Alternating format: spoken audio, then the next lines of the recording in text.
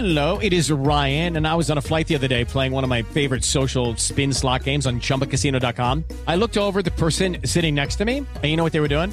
They were also playing Chumba Casino. Coincidence? I think not. Everybody's loving having fun with it. Chumba Casino is home to hundreds of casino-style games that you can play for free anytime, anywhere, even at 30,000 feet. So sign up now at ChumbaCasino.com to claim your free welcome bonus. That's ChumbaCasino.com and live the Chumba life. No purchase necessary. VGW. Void were prohibited by law. See terms and conditions. 18+.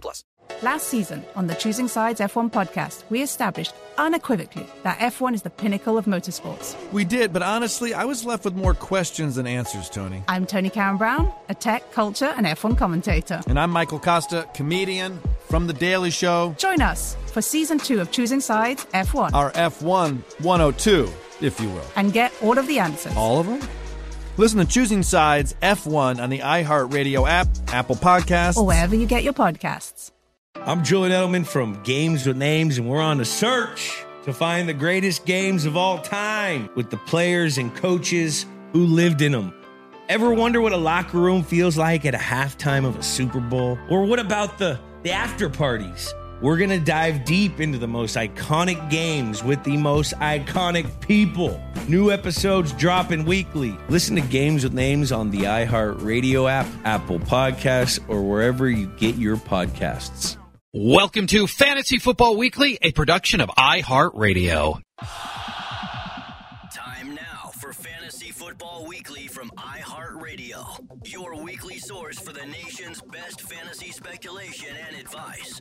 Now, along with the guys from GuillotineLeagues.com, here's your host, Paul Charchian.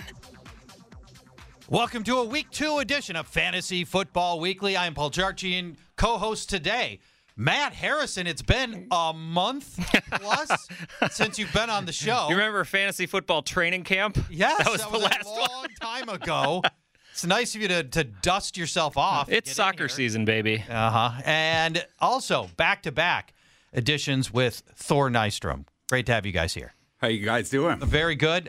We come out of a high-scoring Thursday night game. A lot of people already know if they're in the driver's seat or if they're in big trouble as we head into the matchups. We'll break them all down, Fantasy Football Weekly style, with letter grades on every player who matters. We'll also give you 9 players upon whom you can take a chance. We'll answer 3 tough questions and give you some premature speculation players like we did last week when we gave you Rashid Shaheed. Thor, who did you give? Puka Nacua. No, you don't say. Where's the peacock sound? Oh, it's coming right here, baby. Yeah. Look, when Thor gives out a guy who breaks his maiden on 15 targets, 11 catches, and 119 yards, you get one of these, baby. Not a bad first take a chance on me, Thor. Good job. Yeah, he's the Cooper Kupp roll the whole game. It was wild. Oh, fantastic. God, we loved it. We loved it. And Brian Johnson, by the way, pounding the table for Kyron Williams all preseason. I was like, no, I don't think so. He didn't look good last year. Boy, did that look good, too. Here, Brian's not here, but I'm going to give him one of these. Good job. All right, I'm going to get most of the peacocking out of the way now. We didn't get everything right, but we got those things right. Let's start breaking down matchups. Las Vegas taking on Buffalo. Matt, the Las Vegas offense looked shockingly competent last week, and the Buffalo defense didn't look that great. Yeah. So what do you think here? Well, I'm giving Josh Jacobs right off the bat my fantasy aardvark for the week. out of the gate. Right out of the gate. All right. He got all but one carry for the Raiders last week, and the Bills allowed a very nice 6.9 yards per carry to the Jets backs on Monday night. That makes Jacobs a easy A. Devontae Adams sat out of practice for a lot of the week, but practiced in full on Thursday. Jacoby Myers doubtful with concussion, and Myers actually had more targets than Adams last week. So I foresee Adams getting more focus this week with Hunter Renfrow actually seeing a target or two. Adams gets an A grade in this one as he'll match up with Tre'Davious White, who seems to be a shell of his former self. He allowed Garrett Wilson to score a touchdown last week in his coverage, and you can't start Renfrow or any of the tight ends on the Raiders side. They're just not there yet. Even with Jacoby Myers, Renfrow is so invisible. Yes. Myers not going to go in this game. Jimmy G gets a C grade, though. The Jets stopped passing for the most part as soon as Rodgers' tendon snapped in half last week. so their inflated Zach Wilson numbers deserve a little asterisk. Garoppolo did fine against maybe a better Broncos defense last week. Ended up with 202. That sounds like a Jimmy G style game to me. Over on the Bills side, Josh Allen and Stephon Diggs, they're easy A grades in this one. Yeah, how about Diggs just nuking Sauce Gardner right out of the gate? Well, he also nuked Gabe Davis a little bit, who actually ran one more route than Diggs last week, but saw only 4 targets to 13 for Diggs. Yeah, and then we saw his own team talking about how they got to get more production out of their second receiver without naming him by name. Yeah, well, I mean, the good thing about Gabe Davis, his targets were downfield. His ADOT was 18.7 yards. Well, That's huge. Davis runs a ton of routes out of the left side of the field, and last year, the Raiders allowed an average of 14 yards per deep left attempt. Ooh. That's a pretty saucy little number there. That hole in the defense is Jacorian Bennett, who wears 00 on the field, and that was also his PFF grade last week. Not really. It wasn't that low, but he was their worst corner. Does he really wear 00? He does. I didn't see that during the game. I didn't know there was anybody wearing 00. Dalton Kincaid and Dawson Knox, the double DKs, basically split snaps last week. Both had 4 targets. It's a complete split right now, and you don't want to deal with either of the double DKs, so they're both on the bench for you. And finally, the Bills really want James Cook to be the guy. He led the snaps 41 to 15 for Latavius Murray and only 9 for Damian Harris. He led the opportunities 18 to 4 to 3. If he's going to be a bell cow, it should be a decent week against a Raiders defense who just allowed 135 combo yards to the split backfield of Samaje Perine and Javonte Williams. So I'm giving Cook a B grade this week. Yeah, I thought we'd see a little more of Damian Harris, and it did not materialize here. Not at all. Not at all. San Francisco taking on the Rams, Thor. The 49ers had swore they were going to dial back the usage on Christian McCaffrey, and he promptly ran the most plays in the NFL, I believe, or the most of any running back in the NFL last week. Sure did, yeah, and obviously he is a must-start in this game with a grade A. The Rams' run defense struggles to tackle, and they don't make plays behind the line of scrimmage, so you have to start him. As far as the passing game there, the Rams are a zone-heavy team. Brandon Ayuk destroys man coverage, as we talked about last week, which is one of the reasons he had a really good game last week, while Deebo Samuel is the 49ers' zone beater. So this week, we're going to give Deebo Samuel a grade A because of that. Easily number 1 on the team in targets per route run versus versus zone coverage since Brock Purdy took over. And the Rams cornerbacks, Darian Kendrick and Akella Witherspoon, if I can talk, are not very good. Brandon Ayuk, we're going to give him a B, even though this matchup isn't quite as good for him because of the coverage tendencies of the Rams. Brandon Ayuk, wide receiver 2 in fantasy last week. Great game. Yeah, and only ranked number 4 on the team in targets per route run with Purdy under center versus man coverage last year, though, so we have to downgrade him to a B. But, again, this is a good matchup because the Rams cornerbacks are terrible. Yeah. Brock Purdy, we're going to give him a B, in part for that reason. Fantasy quarterback 10 last week and number 8 in adjusted completion rate. The Rams, as I mentioned, zone-heavy team. Purdy was number 4 in yards per attempt last year against zone coverage. George Kittle, we're going to give him a B. I waffle between A and B on this one. Kittle wasn't healthy last week, but he still got fed targets on 23% of his routes. That's pretty good. Last year against zone coverage with Purdy under center, Kittle got targets on a similar 24% of his routes with a, get this, ludicrous 67% touchdown percentage. Yeah, wow. Rams gave up 7th most touchdowns to opposing tight ends last year. So we're going to give, we'll say a B+. No, we won't. No, we won't. We'll say a B. Oh, I like this guy. This guy's a great new co-host.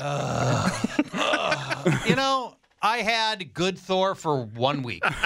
That's it. He's already turned on me. Fish was a bad influence for me. Yeah, clearly. And moving to the Rams, Matthew Stafford, great game last week. 340 really good passing yards that ranked number 3 in the NFL. But I can only give him a C in this game because the matchup isn't quite as good. 4 career games against the 49ers for Stafford. 5-5 touchdown interception ratio. And only a 6.0 yards per attempt. Can the Rams' offensive line hold up is my other question. The 49ers were number 2 in pressure rate last week. Puka Nacua, my boy. Got to give him a grade B here. He has an oblique injury, but reports say he's going to play. Last week was ridiculous. I know I gave him out, but I wasn't expecting as many I'm targets. sure you were as not thinking 15 targets. Yeah, he went nuclear. 42.9% of first read target share last week for Matthew Stafford. That's great. Was consistently looking at him. Puka was playing that Cooper Kupp role, like I mentioned. He was number 5 in the NFL in yards per route run in week 1. Believe the hype. Tutu Atwell, will give him a B. He was impressive in his own right. He was another 119-yard performance. Exactly. 3.6 yards per route run last week for Tutu.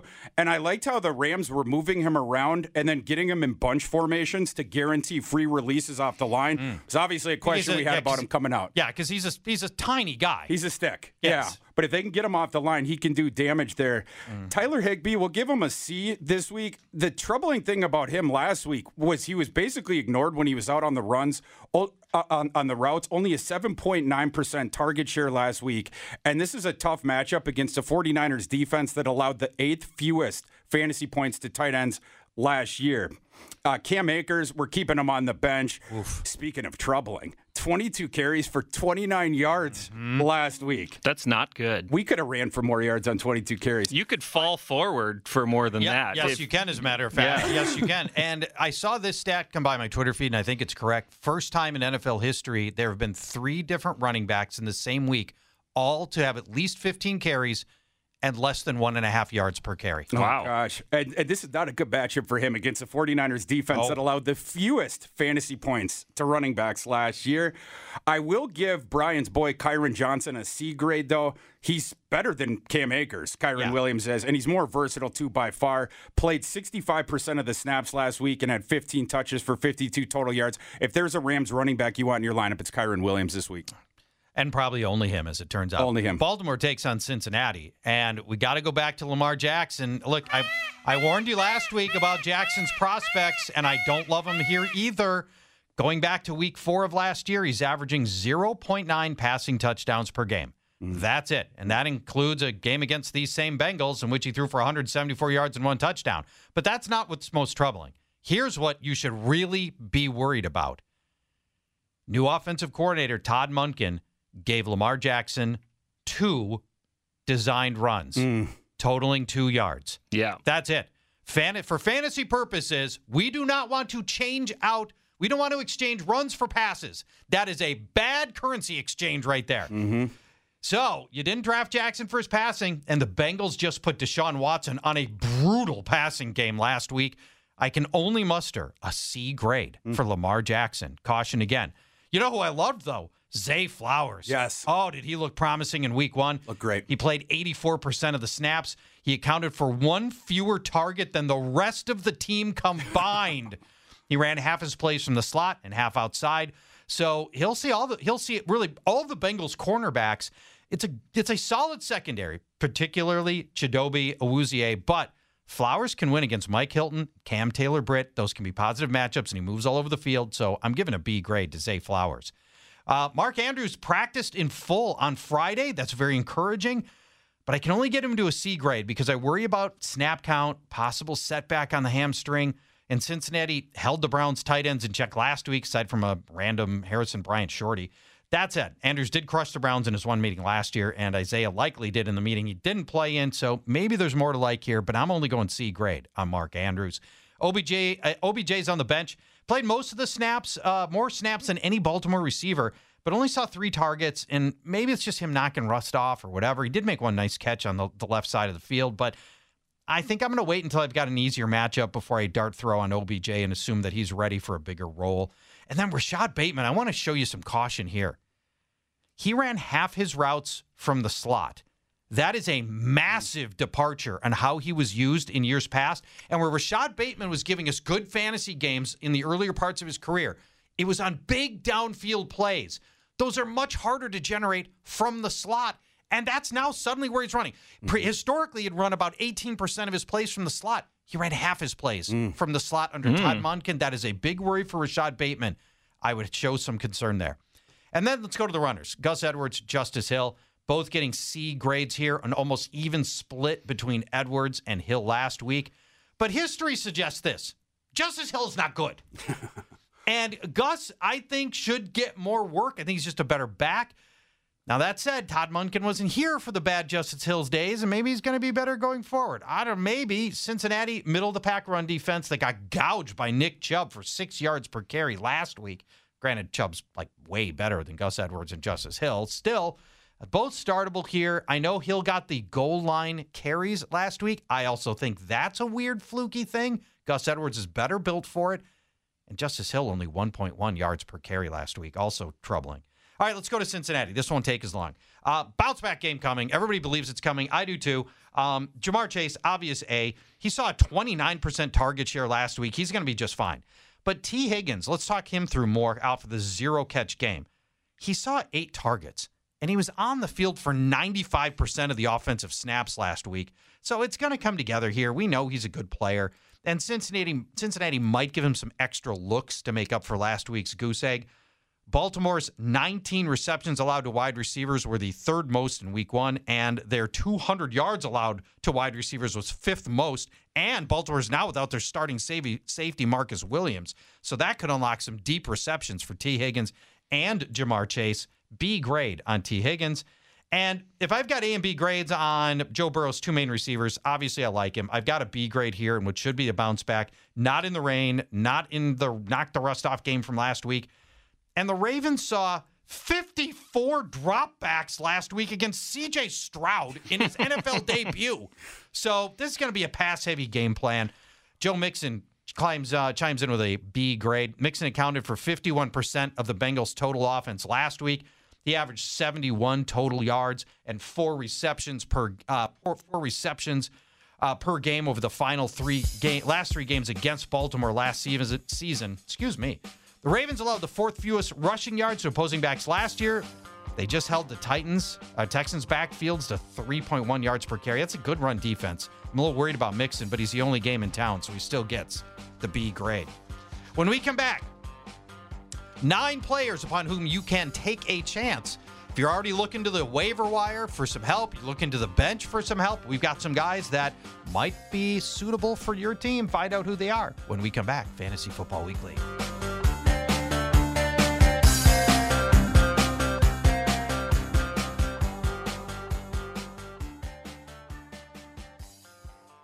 Hello, it is Ryan, and I was on a flight the other day playing one of my favorite social spin slot games on ChumbaCasino.com. I looked over at the person sitting next to me, and you know what they were doing? They were also playing Chumba Casino. Coincidence? I think not. Everybody's loving having fun with it. Chumba Casino is home to hundreds of casino-style games that you can play for free anytime, anywhere, even at 30,000 feet. So sign up now at ChumbaCasino.com to claim your free welcome bonus. That's ChumbaCasino.com and live the Chumba life. No purchase necessary. VGW. Void where prohibited by law. See terms and conditions. 18+. Last season on the Choosing Sides F1 podcast, we established unequivocally that F1 is the pinnacle of motorsports. Lily Herman, my co-host in Season 1, helped me choose a team, a driver, and then... Well, we sent you on your jolly way. Yeah. I'm Tony Karen Brown, a tech, culture, and F1 commentator. I'm Michael Costa, comedian, Daily Show correspondent. And we're back with Season 2 because, as it turns out, F1's newest fan is still a little...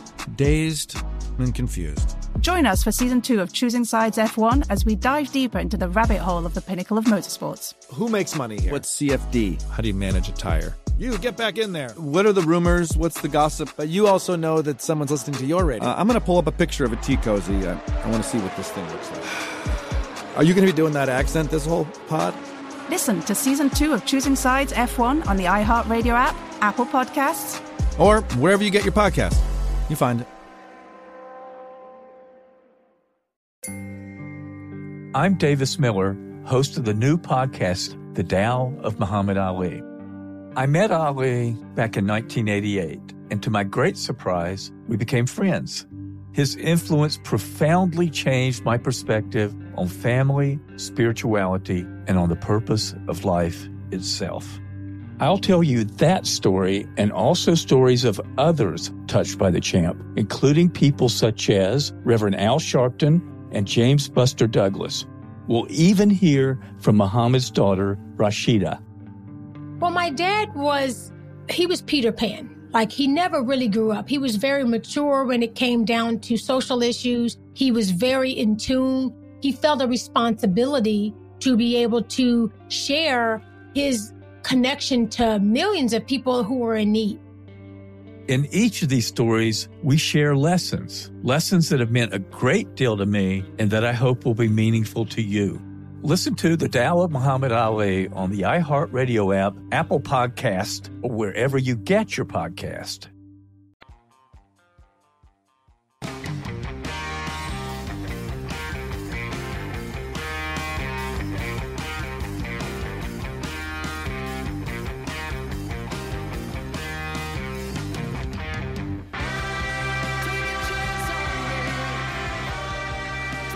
Take a chance on me. 9 players not normally in your starting lineup. Guys, many cases you're going to be able to pick up off of the waiver wire and give a start to this week. Matt Harrison, let's begin at the quarterback position. Who you got? I've got C.J. Stroud, who looked okay last week. 242 yards, no touchdowns, but no picks either, and he was efficient against a good defense. The team kept it tight with only a 6.0 ADOT, and he threw the ball 44 times on that, so kept it short and sweet. This week he gets a Colts defense not nearly as good. The Colts allowed 241 and 2 to Trevor Lawrence last week in a game where Jacksonville ran the ball most of the second half. I think Stroud's throwing the ball a lot this week. All right, let's go to Thor. Who's your take a chance on me quarterback? I'm going with Jared Goff, who was number 18 in fantasy points last week, but number 9 in passing grade against the Chiefs. The young Seahawks secondary that he's going to be playing this weekend got torched last week. The Seahawks gave up the 3rd most passing yards and 4th highest yards per attempt in week 1. I like it. Jared Goff. I'm going Baker Mayfield against Chicago. They're going to be without slot corner Kyler Gordon probably for a while. That means it is an A-plus matchup for Chris Godwin, who I love here. Mike Evans, also a great matchup. The Bears are trotting out rookie Tyreek Stevenson, who allowed a touchdown to Romeo Doubs in a man coverage last week. Evans is a better red zone threat, obviously, than Romeo Doubs. So as a team, the Bears posted the 6th worst Pro Football Focus coverage grade in week 1. So I like Baker Mayfield here to get a couple of touchdowns, maybe even 3. Let's go to the running back position. I got Zach Moss and kind of a bonus take a chance on me, Deion Jackson as well. Either of them you can start with a C grade this week. Jackson was sort of the default bell cow for Indy last week because Moss was inactive and Evan Hull was injured after only 7 snaps. Jackson was on the field for 71% of the offensive snaps, targeted in the passing game on 22% of his routes run, but with Zach Moss returning, I think it's a pretty even split with Moss taking the ground game and Jackson being the pass-catching back. The Texans did hold the Ravens back to only 2.6 yards per carry last week, but the runners scored 3 touchdowns in this game, and it was the worst run defense in the league last year, and maybe it was just a little bit fake because of Baltimore's runners. Thor, your take a chance on me runner. I'm going to go with Tajay Spears against the Chargers. Tajay, clearly, at minimum, is the team's clear pass-catching back. And it might be more than that. Last week, in a neutral game script, Tajay Spears actually outsnapped Derrick Henry. In games where the Titans are down this season, I think Spears' usage is going to explode. And they could be down a lot if Ryan Tannehill's going to keep playing like this. They've lost 8 straight games. The Titans. Especially against the Chargers, it's going to be the case. Last week, Tajay Spears' first game in the NFL, 6 yards after contact per attempt. I'm going to go Ezekiel Elliott going up against Miami. I like it. In his first game with the Patriots, Zeke had half the snap count of Ramondre Stevenson, but managed more rushing yards on fewer carries, and he chipped in a surprising 5 receptions for Zeke. Miami just got blasted by 2 different backs, Austin Eckler and Josh Kelly. So 2 different backs could post good stats against Miami again here, and I still like Ramondre Stevenson too. Through 1 week, Miami ranks dead last in rushing yards allowed, dead last in total yards allowed to running backs, and second to last in rushing touchdowns allowed to runners. Ezekiel Elliott. Let's go to our receivers. Who's your take a chance on me receiver, man? I've got a tight end, and it's come to this. Zach Ertz is a take a chance on me tight end. Yeah, way more active than I expected in week 1. Yeah, had 10 targets last week. The next closest target share in Arizona was 5, so he doubled up everybody else. Josh Dobbs is not a downfield thrower. His average depth of target was only 5.8. That plays right into a tight end getting a ton of targets. And the Giants haven't done well against tight ends who are targeted a lot. The last 8 tight ends who've seen at least 8 targets against the Giants have an average line of 8 catches, 80 yards, and a 57% chance of a score. That's a lot. Let's go to your receiver, Thor. Welcome back to the Rashid Shaheed show. Yeah, we loved him last week. We're going right back to the well again after last week's hit. Going right back to the well. 89 yards last week for Shaheed, 16.2 ADOT, 24% air yard share, and 3.6 yards per route run. Derek Carr looks like he has his deep ball groove back, which is another important thing here for Shaheed, a guy who hits dingers. And this week he gets mediocre Panthers cornerbacks Dante Jackson and C.J. Henderson. He's going to stack again. I'm going to give you a double up bill. Like it. Not Bills, though. These are Texans. Robert Woods and Nico Collins both. I already told you C.J. Stroud, 54 dropbacks, 44 pass attempts last week, and volume is all we need against a very suspect Indianapolis secondary, missing both of its starting cornerbacks from last season. Last week, Indy got worked by Calvin Ridley and Zay Jones. So why not little Robert Woods and Nico Collins? Granted, they're not as good, but still. We're just talking take a chance on me guys here. Woods led the Texans in snaps. Collins led the Texans in targets. I think they're both good plays here. And let's go to the matchups, including that one. Yeah. Indianapolis is taking on Houston. You already gave us C.J. Stroud. Yeah. I gave Robert Woods and Nico Collins. We got this thing already half done. Yeah, I got a B for Stroud. I got a B for Collins, and I got a C for Woods. By the way, Nico Collins led the team with a 26.2% target share last week and saw 165 air yards. Wow. That's nuts. They're going to chuck it downfield, and it's going to be great. Dalton Schultz, he led the Texans with 43 routes run, 5 more than any player, but he was only targeted 4 times for an average depth of 0.75 yards. He's almost going backwards. I'm going to keep Dalton Schultz on the forward for that. Yeah, I'm going to keep Dalton Schultz on the bench for that reason. Dameon Pierce, he only was on the field for 48.6% of the snaps in week 1. And according to J.J. Zachariason, that's his lowest snap share since week 1 of last year. Oh, by the way, that was his first game ever. It's a very disappointing week for him, but we highlighted on the show last week that the Ravens' run defense is legit, so maybe they were saving him for this week. Still going to give Pierce the B grade. The Colts allowed 2 touchdowns to runners last week and 17 last season. Pierce is gonna hit him. By the way, that Texans' offensive line is not good. Yeah, it's going to be Pierce is going to have to make a lot of his own yards. Fortunately, Indy's run defense is bad. Unfortunately, Pierce is pretty good at that. Yes, he is. Over on the Indy side, there's only 2 guys you can really start. One of them's Anthony Richardson, 223 and a score through the air last week, but a ton of that was on his wide receivers making plays. His average depth of target was only 5.3, 29th in the league. He had 6 designed run plays, which is a little fewer than I thought he would get. 4 scrambles, created 10 rushing attempts for 40 yards and a score. Only Daniel Jones had more rushing attempts as a QB in week 1, though. Houston saw Lamar Jackson last week, who we thought would be a big runner. But Jackson ended up with only 6 carries for 38 on the ground. It's probably going to be a low-volume passing game for Richardson, but I'd bet he finds at least 50 yards on the ground here. So with that 50 yards, I think it's a B grade for Richardson just on the upside alone. Michael Pittman is the only wide receiver you can start, and it's just a C. Target shares last week, Pittman got 28% of them, Josh Downs 18%, Alec Pierce only 8%. But Pittman, he was only targeted 5 yards down the field as well. That's why he's knocked down to a C. We're reliant on him breaking one on a short pass. His touchdown last week was behind the line of scrimmage, and he broke it for 39 yards and a score. Yeah. We're reliant on Michael Pittman doing that, so that's why he's only a C grade. Yeah, I thought Pittman looked pretty good, but this is going to be inconsistent box scores probably coming. All right, let's go to Seattle taking on Detroit. Seattle is going to be hamstrung without 2 tackles, Charles Cross and Abraham Lucas, both not going to play in this game. And that is, for an offensive line that's already struggling, those are some pretty big losses. It sure is, because the Lions last year, number 9 in pressure rate, number 7 in blitz rate. Yeah. Geno Smith was under duress all last week, and that is going to be the case again. I'm only giving Geno a grade a C here. Last week, 4th lowest yards per attempt in the NFL. Like I mentioned, was under duress the entire game. Last year, Geno was number 28 in the league in passing grade when blitzed. Giving him a C. Tyler Lockett, I'll give him a B because the Lions are a zone-heavy defense. Lockett is the zone beater who finds the soft spots on this offense. Number 18 in the NFL last year in yards per route run against zone.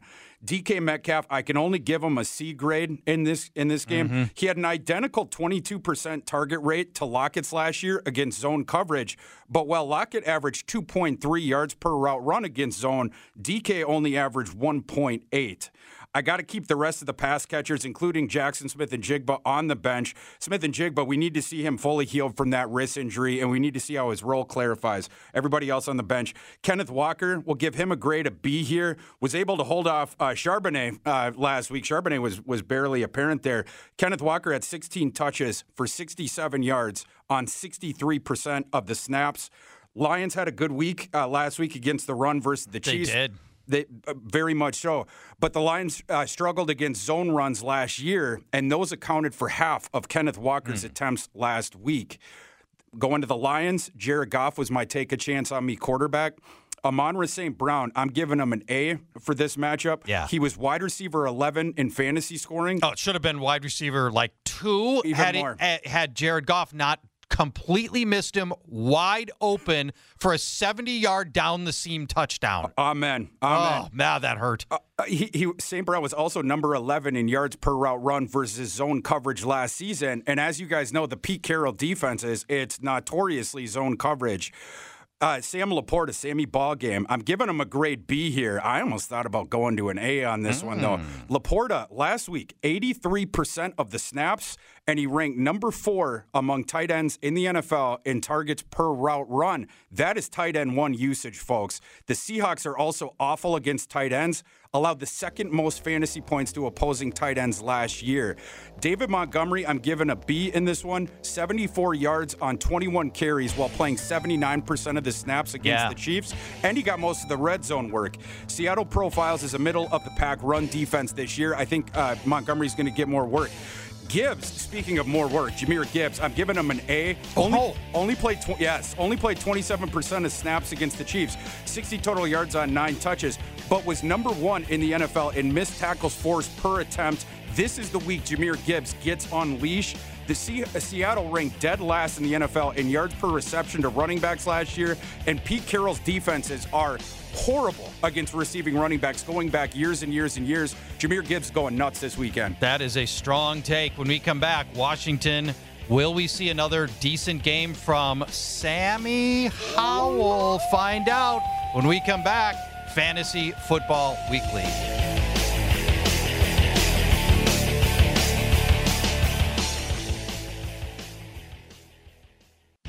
Lucky Land Casino, asking people, what's the weirdest place you've gotten lucky? Lucky? In line at the deli, I guess? Aha, in my dentist's office. More than once, actually. Do I have to say? Yes, you do. In the car before my kids' PTA meeting. Really? Yes. Excuse me, what's the weirdest place you've gotten lucky? I never win and tell. Well, there you have it. You can get lucky anywhere, playing at LuckyLandSlots.com. Play for free right now. Are you feeling lucky? No purchase necessary. Void where prohibited by law. 18+. Terms and conditions apply. See website for details. Last season on the Choosing Sides F1 podcast, we established unequivocally that F1 is the pinnacle of motorsports. Lily Herman, my co-host in Season 1, helped me choose a team, a driver, and then... Well, we sent you on your jolly way. Yeah. I'm Tony Karen Brown, a tech, culture, and F1 commentator. I'm Michael Costa, comedian, Daily Show correspondent. And we're back with Season 2 because, as it turns out, F1's newest fan is still a little... dazed and confused. Join us for Season 2 of Choosing Sides F1 as we dive deeper into the rabbit hole of the pinnacle of motorsports. Who makes money here? What's CFD? How do you manage a tire? You, get back in there. What are the rumors? What's the gossip? But you also know that someone's listening to your radio. I'm going to pull up a picture of a tea cozy. I want to see what this thing looks like. Are you going to be doing that accent this whole pod? Listen to Season 2 of Choosing Sides F1 on the iHeartRadio app, Apple Podcasts, or wherever you get your podcast. You find it. I'm Davis Miller, host of the new podcast, The Tao of Muhammad Ali. I met Ali back in 1988, and to my great surprise, we became friends. His influence profoundly changed my perspective on family, spirituality, and on the purpose of life itself. I'll tell you that story and also stories of others touched by the champ, including people such as Reverend Al Sharpton and James Buster Douglas. We'll even hear from Muhammad's daughter, Rashida. Well, my dad he was Peter Pan. Like, he never really grew up. He was very mature when it came down to social issues. He was very in tune. He felt a responsibility to be able to share his connection to millions of people who are in need.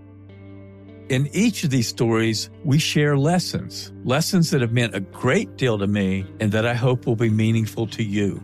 Listen to The Tale of Muhammad Ali on the iHeartRadio app, Apple Podcast, or wherever you get your podcast.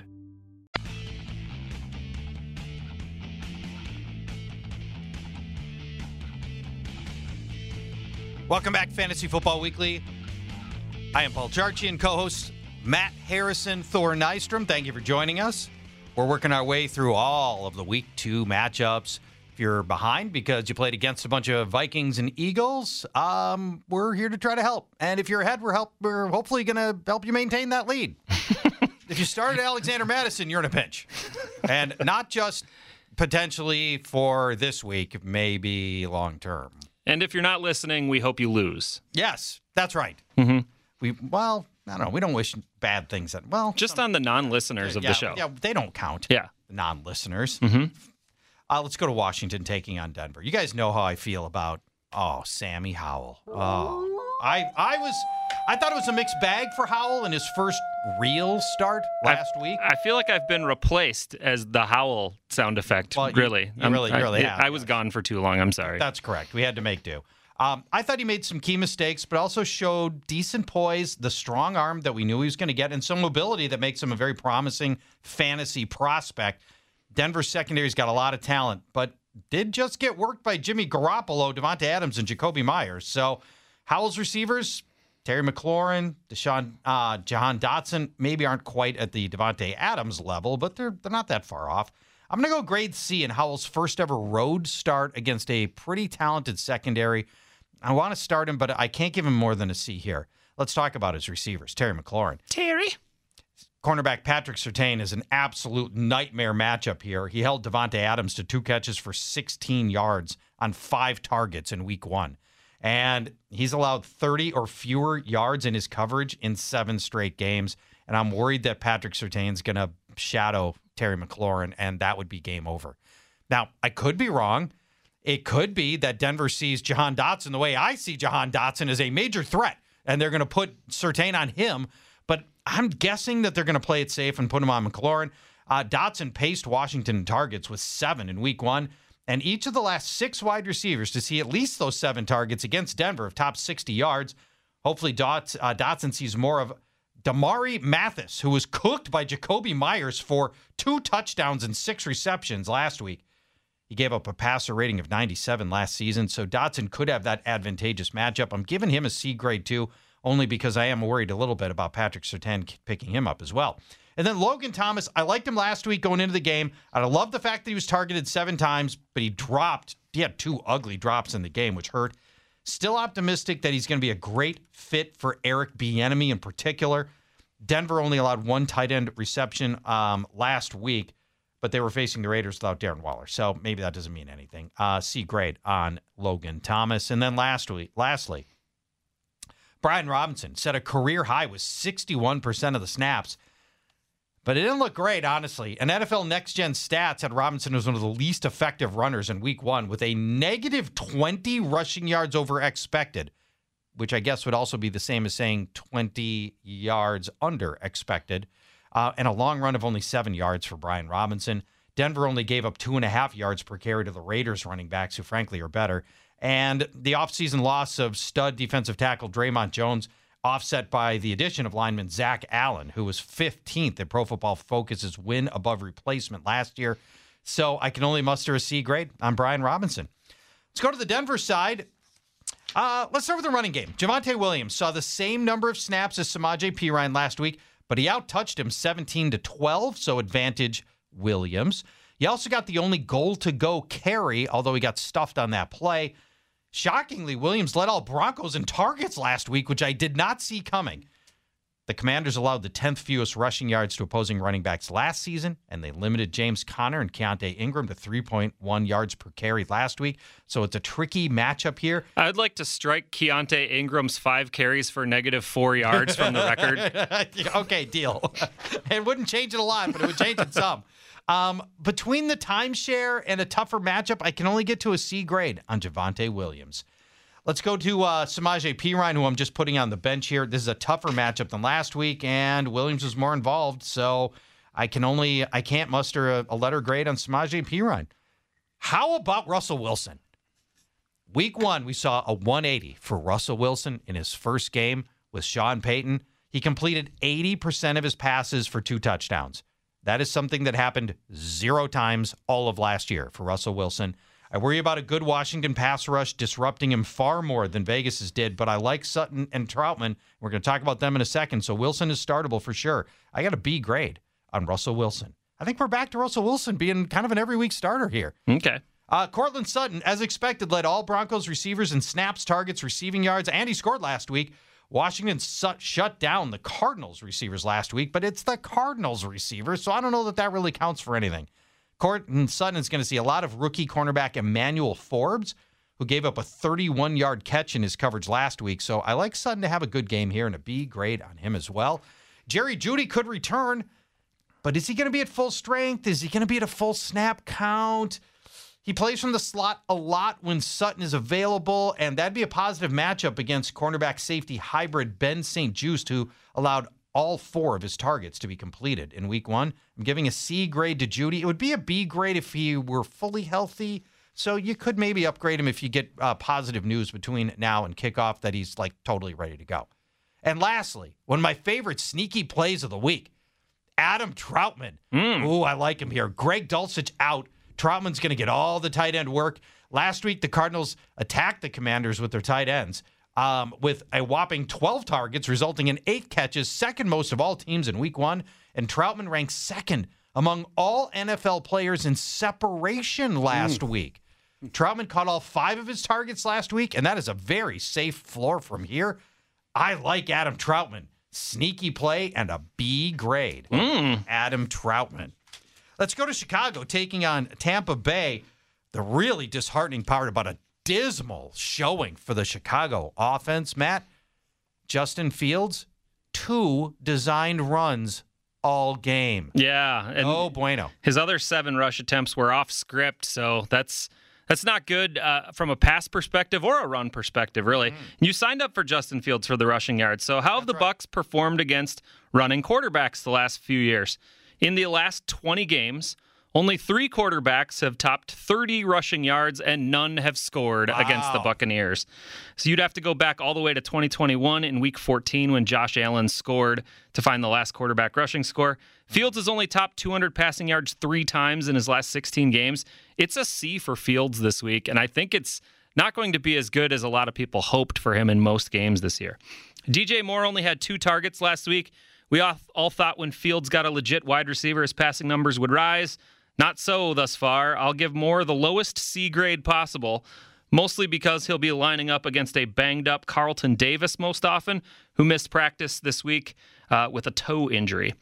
Cole Kmet would be the only other Bears receiver you'd consider. He was targeted on 16% of his routes run last week, but only for 3.7 air yards, and that's kind of bad. TJ Hawkinson had similar patterns last week, lots of short targets, and was able to cobble together a decent PPR line of 8 catches for 35 yards. That's like a huge upside for Kmet. So you're not looking at touchdowns, you're not looking at yards. You could see a lot of catches, though. In a PPR league, he'll get a C. If it's not PPR in your league, he's on the bench. Roshan Johnson, Deonta Foreman, Khalil Ground Bear. Yes. Yikes. It's coming. But Roshan Johnson is going to take over this backfield. But for now, it's still a 3-way split. Roshan led the Bears in backfield snaps, but all 3 Bears backs were within a 30% to 38% snap share. Opportunities, 12 for Johnson, 14 for Ground Bear, 8 for Foreman. The difference was Roshan had more targets, receptions, and he did more with his touches than any other backs, including a touchdown. So when I saw Roshan Johnson getting all these targets, I'm like, did I misremember his college career and everything I've known about him? So then I went and looked it up. He caught 14 passes last year. He had 7 targets last week. I'm like, what? So Thor, what happened? Yeah, Bijan Robinson. Oh, okay, that makes a lot of sense. Yeah. How much is that? The Bucs were good against the Vikings backs last week on the run, but they did let up 6 catches, 35 yards, and a score through the air to Minnesota backs last week. That's more Roschon than anyone else on this offense, so he gets the C, and the others are on the bench. On the Bucs side, it's a start everyone kind of party. Baker Mayfield gets a C. He was Chargers' take a chance on me quarterback. Mike Evans and Chris Godwin, I'm giving both B grades to. Oh, Godwin's got an A matchup. Yeah, I think so too. From the slot, Godwin should see plenty of backup slot corner Josh Blackwell, who's nursing a hamstring injury. He replaces Kyler Gordon, who's now on IR, and he was bad. Come on, let's give Godwin the A. Okay, fine. You've conned me into it. Evans should see. Conned you into it. He's playing against an injured second-string slot corner. So the only issue is Baker Mayfield still his quarterback, and they might just run the ball all game long. Evans should see Tyreek Stevenson for the most part. Evans has 5 inches and 30 pounds on Stevenson, and he gave up a tight end in his coverage last week. On the running side, Rachaad White gets a B grade as well. He played 79.4% of Tampa snaps against Minnesota. Saw as many targets as backup Sean Tucker, though, which was 2. But he ran 21 routes to Tucker's 5. So the Bears allowed the most receiving yardage to opposing runners last week with 103.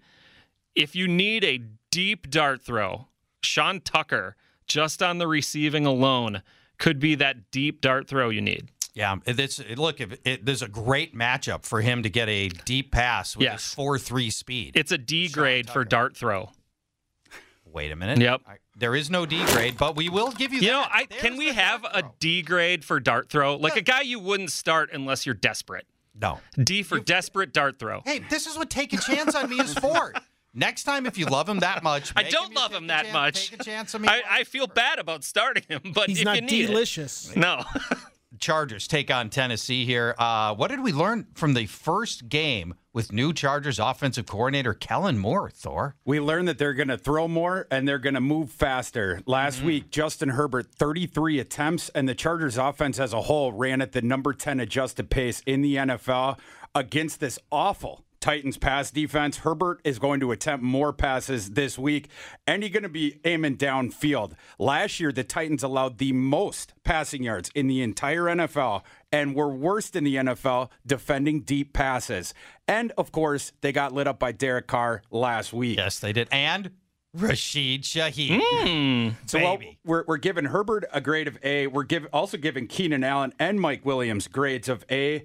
Keenan Allen was Herbert's first read on 1/3 of his attempts last week. Allen also had 2.3 yards per route run.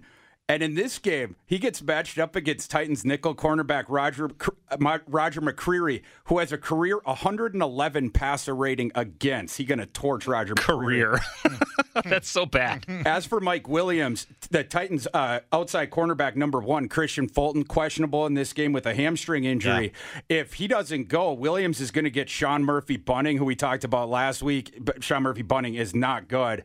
Williams also got 44% of his snaps in the slot last week, so he's going to get a few opportunities to torch Roger McCreary as well. Moving on to Gerald Everett, we're going to give him a grade of C. He had a disappointing week last week with only a 9% target share and 3 yards of A-dot. But this is a solid matchup against the Titans defense that allowed the most receiving yards to tight ends last year. So the Titans equal opportunity. They'll let anybody have it through the air.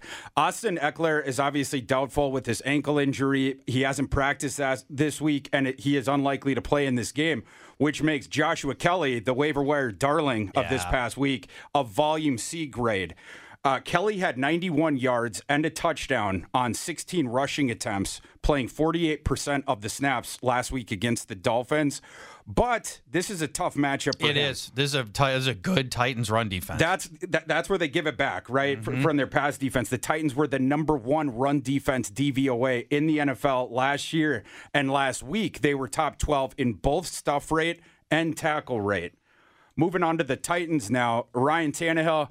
I thought about a bench grade, but I'll give him a C in this one. He last week was not good. No, for Mr. Ryan Tannehill. Worst adjusted completion rate in the NFL last week, and he was top 10 in that last year. But he was the worst in the NFL last week, and of course threw 3 interceptions against the Saints.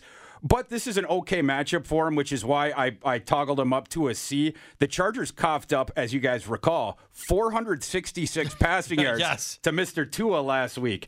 You can't trust the Tennessee pass offense, but this is an advantageous matchup for them. DeAndre Hopkins, I would give him a grade C if he plays, but he hasn't practiced the past couple days with an ankle injury and is unlikely to play. He did get peppered with 13 targets in week 1, but was locked down by Marshawn Lattimore. So I would give him a C if he plays, because the Chargers cornerbacks, J.C. Jackson and Michael Davis, they were in charge of the whole Tua thing with Tua going nuts. Those two allowed 189 receiving yards and 3 touchdowns on targets last week. Treylon Burks, speaking of disappointing weeks, I will give him a grade of C, even though I'm a little bit troubled by what I saw out of him last week, mostly getting out-targeted by Nick Westbrook-Akina. That is worrying. It's not good. Not good. But especially if DeAndre Hopkins is out, you give him, he's got to be in a starting lineup, and maybe he has a little bit of upside just from the targets if that was the case. Chigakonkwo, though, I think this is a really good matchup for him. Bounce back coming. He only had 2 targets against the Saints last week, but that's a bad matchup. The Saints are awesome against tight ends. Chig had 74% routes per dropback rate last week. Chargers coughed up the second highest yards per reception to tight ends last year. We're giving Chig a B. Giving Chig a B. All right, that's be a big upgrade over last week's goose egg for Chigakonkwo. Let's hope that is the case. When we come back, 3 tough questions. See if you can play along. Go 3-0 against our panel of experts as we answer some of the toughest questions in fantasy football. Also, it's not too late to join a Guillotine League. 17 teams now that there's 1 week gone. 17 teams playing. You get a chance to play in a Guillotine League where all you have to do is not finish last. It's the funnest, freshest way to play fantasy football. GuillotineLeagues.com. Back in moments. With the Lucky Land Slots, you can get lucky just about anywhere. This is your captain speaking. We've got clear runway and the weather's fine, but we're just going to circle up here a while and get lucky. No, nothing like that. It's just these cash prizes add up quick. So I suggest you sit back, keep your tray table upright, and start getting lucky. Play for free at LuckyLandSlots.com. Are you feeling lucky? No purchase necessary. Void where prohibited by law. 18+ terms and conditions apply. See website for details. Last season on the Choosing Sides F1 podcast, we established unequivocally that F1 is the pinnacle of motorsports. Lily Herman, my co-host in Season 1, helped me choose a team, a driver, and then... Well, we sent you on your jolly way. Yeah. I'm Tony Karen Brown, a tech, culture, and F1 commentator. I'm Michael Costa, comedian, Daily Show correspondent. And we're back with Season 2 because, as it turns out, F1's newest fan is still a little... dazed and confused. Join us for Season 2 of Choosing Sides F1 as we dive deeper into the rabbit hole of the pinnacle of motorsports. Who makes money here? What's CFD? How do you manage a tire? You, get back in there. What are the rumors? What's the gossip? But you also know that someone's listening to your radio. I'm going to pull up a picture of a tea cozy. I want to see what this thing looks like. Are you going to be doing that accent this whole pod? Listen to Season 2 of Choosing Sides F1 on the iHeartRadio app, Apple Podcasts, or wherever you get your podcast. You find it. I'm Julian Edelman from Games with Names, and we're on a search to find the greatest games of all time. I'm talking Hall of Famers, MVPs, gold medalists. I absolutely hate the Colts, bro. This game, I swear, led to the Deflategate. Hey, guys, this ball's a little flat. Ever wonder what a locker room feels like at a halftime of a Super Bowl? Julian walking around, I'm pretty sure he had his shirt off for reasons I'm not sure. He was saying, gotta believe. Oh, you gotta believe. From 18-1 with Eli. Are you calling Bill just a cheater? Is that what you're saying right now? He's looking for an advantage. The 2004 ALCS with Big Papi. The Red Sox in 2004 bounced back after 3-0 in a winner chicken dinner. The immaculate reception with Terry Bradshaw. Fired the ball. I hear the roar of the crowd. I never thought he caught the ball, but he did. We're going to dive deep into the most iconic games with the most iconic people. New episodes dropping weekly. Listen to Games with Names on the iHeartRadio app, Apple Podcasts, or wherever you get your podcasts.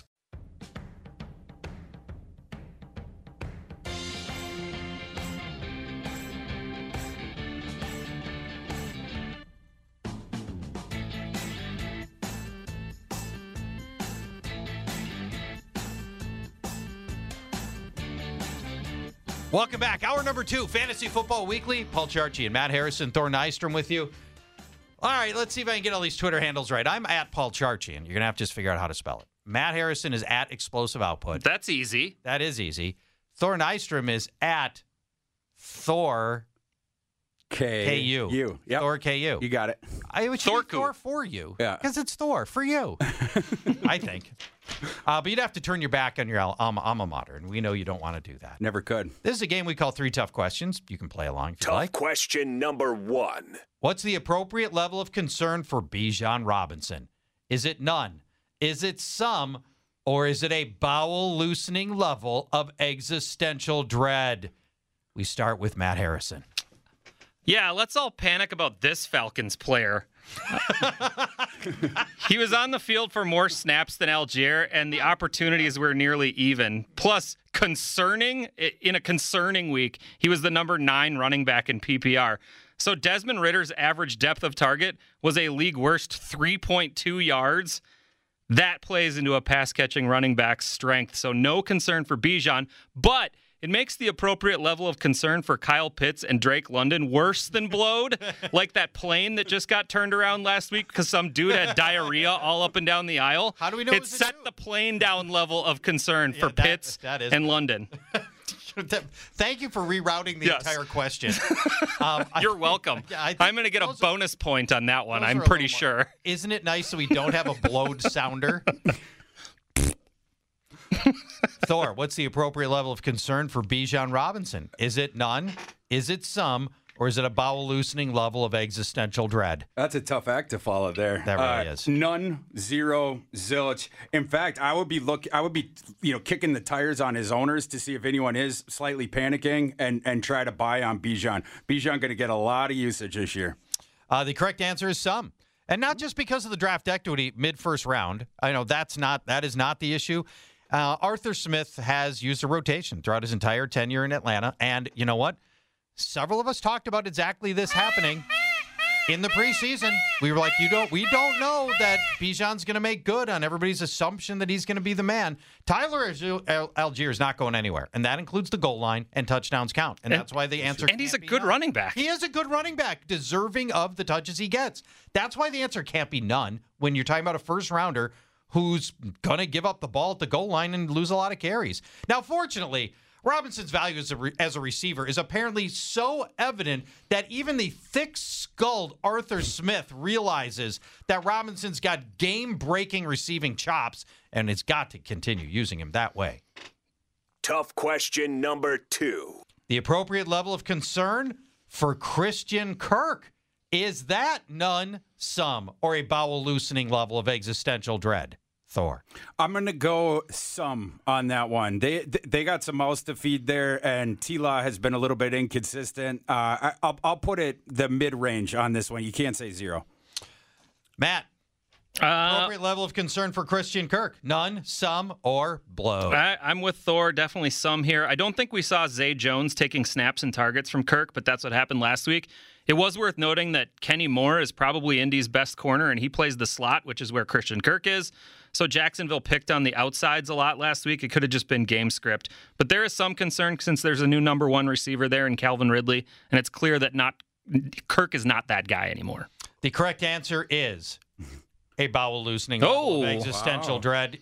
We're talking about a 2-target, 1-catch game for Kirk, and so you try not to overreact to just week 1, right? And the sample size is obviously just one game. That's small. But here's the big concern. Usage. He was on the field for only 23 passing downs. That was lower than any game from last year, and a 50% decrease from his average number of games last year, average number of snaps from last year. Undoubtedly, Christian Kirk's going to have some good games smattered in, but here's the problem. You're not going to know when they're coming. It's going to be very tricky to identify in advance, particularly if Zay Jones continues to get 20-plus snaps from the slot. Evan Ingram got 20 snaps from the slot. Sometimes we can ID good slot matchups. Mm-hmm.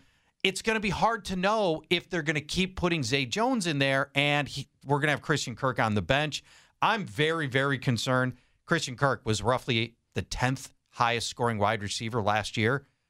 Every fear you had about Calvin Ridley taking that work, were all realized in week 1. I don't think it's a mirage. Tough question number 3. Are you selling high on Tua Tagovailoa? Matt. I think everyone has the same knowledge surrounding Tua, so I'm not even sure this is a sell high moment. I think it's too transparent. Granted, if someone's willing to offer you like a top 6 quarterback for Tua straight up, I'd probably do it, but we all know it. It's about the injury with Tua, so he has that big red flag on his value, and I think that's drowning that value quite a bit. I think he's going to need to play a good 2/3 of the season before he starts to shed that injury tag, and if he's healthy, right now I'd rather just hold. Thor, are you selling high on Tua?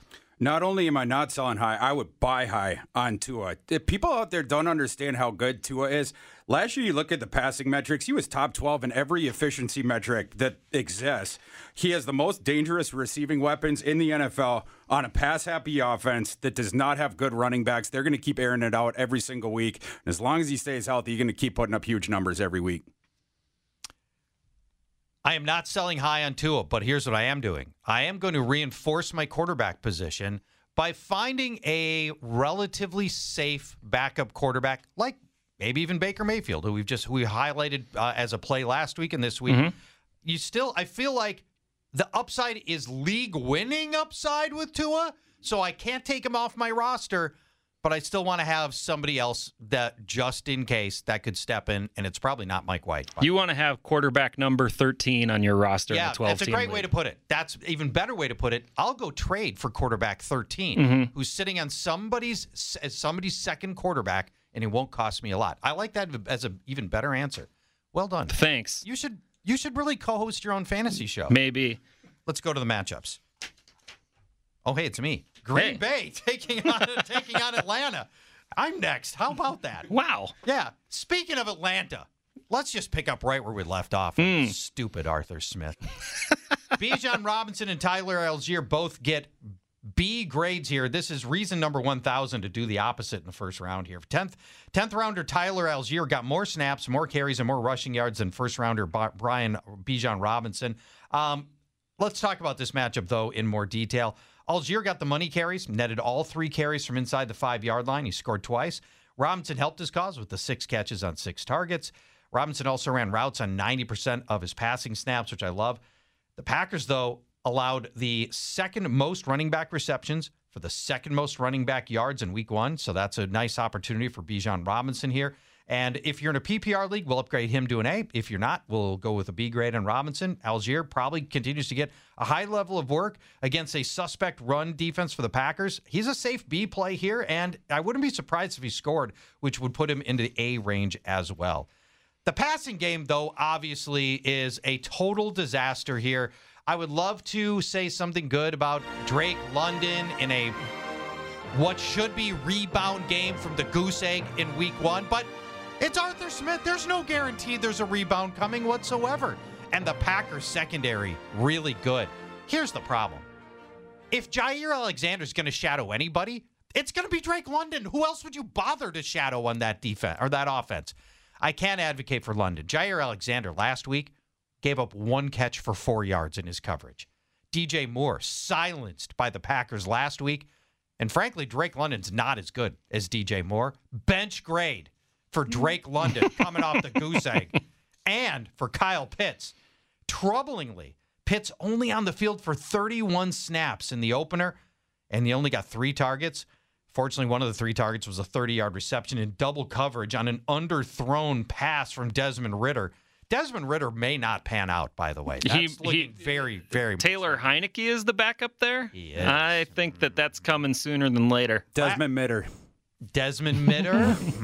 Last week, the Packers covered Cole Kmet with 7 different DBs, a strategy that still allowed Kmet 5 catches for 44 yards. So I'm giving a C grade to Kyle Pitts because I don't think the Packers have really got a sound defensive strategy against mobile, athletic tight ends like Kyle Pitts, like Cole Kmet last week. So we'll give him the C grade. Let's go to the Green Bay side. Aaron Jones, very unlikely to play after missing all week. That puts A.J. Dillon into A range? But, no. I mean, here's the thing. Now, there's been 4 different instances where Aaron Jones hasn't played. And A.J. Dillon, presumably sitting on big games, right? Hasn't panned out that way. In those 4 games, he's totaled only 148 rushing yards and has failed to score in any of them. So he's by no means an automatic here, but this feels like a smash spot. Atlanta just got rocked by the opposing runners from the one-dimensional Panthers offense, who totaled 132 yards and 5 yards per carry. If Dillon's going to get most of 132 yards and 5 yards per carry and presumably goal line work, I got to give him an A grade.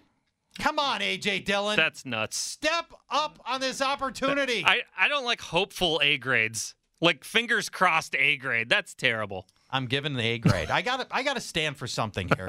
We're gonna give him the A grade. Okay. All right, let's go to the passing game here. I want to start with Christian Watson. So he got limited practice on Friday, but I hate rolling into a game with a hamstrung wide receiver, literally at full strength.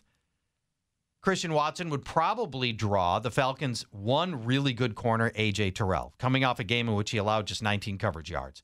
Terrell has allowed just 2 receptions for 18 yards per game over his last 8 games. Those are amazing coverage numbers for A.J. Terrell. But is a gimpy Christian Watson going to get A.J. Terrell? Or did they decide to put him on a full-strength Romeo Doubs? I don't know. So I can only give the C grade to Watson with the hamstring, with the prospect of him maybe drawing A.J. Terrell. I can only go C grade on Christian Watson. Romeo Doubs, I got a B grade on him right now. But again, if A.J. Terrell, if they decide to deploy Terrell on Doubs, I think it's game over for him. So there's some caution here. Only one wide receiver has topped 70 yards against Atlanta in their last 8 games, and only 3 have topped 60 yards. It's not much.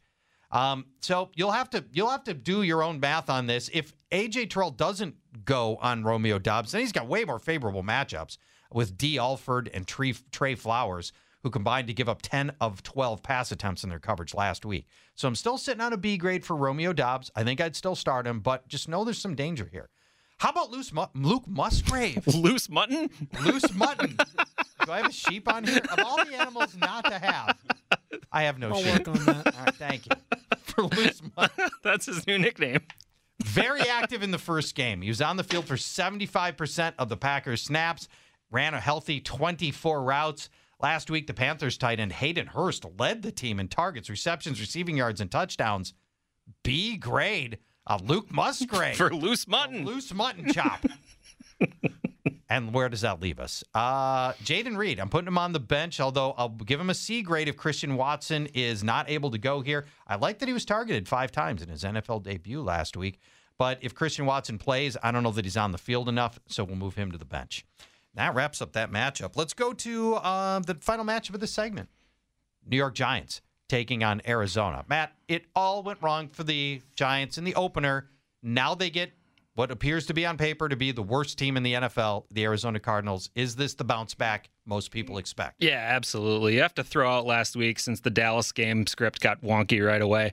Saquon still went for 6 yards per carry last week against a much tougher Cowboys defense. Don't panic. He's an A grade. Daniel Jones and Darren Waller, I'm willing to give a pass to as well. Dallas's defense might be the best in the league, and they were just teeing off against Jones and the negative game script Sunday night. Jones was sacked 7 times, which is 2 more times than Darren Waller was targeted. Arizona is not that defense. The thing to watch out for, Darren Waller's hamstring is flaring up. He was limited in Thursday's practice, although Brian Daboll said he was moving around good. And they took him off the injury report entirely on Friday. Yeah. So I'm optimistic that we're going to get the real Darren Waller here. Yep. We really didn't learn much about the Giants wide receivers last week. Slayton and Campbell led snap counts at about 67% apiece. Isaiah Hodgins was in there. Jalen Hyatt, Sterling Shepard still in play. Wan'Dale Robinson's looming. You're benching all of your Giants wide receivers.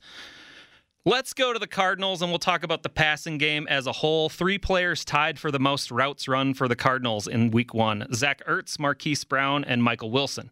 Now, Ertz had 10 targets, which is one of the reasons why he might take a chance on my receiver and gets the B grade here. Brown only had 5. Wilson had 4. Dobbs threw 30 total passes for only 132 yards. It's going to be an ultra-shallow passing game. You can't start anyone in the passing game until Zach Ertz, until further notice. And then James Conner, he gets a B grade. He got 19 touches to Keontae Ingram's 5. And I mentioned earlier, Ingram had 5 rushing attempts for negative 4 yards and 0 targets. That's not how you get on the field more. No.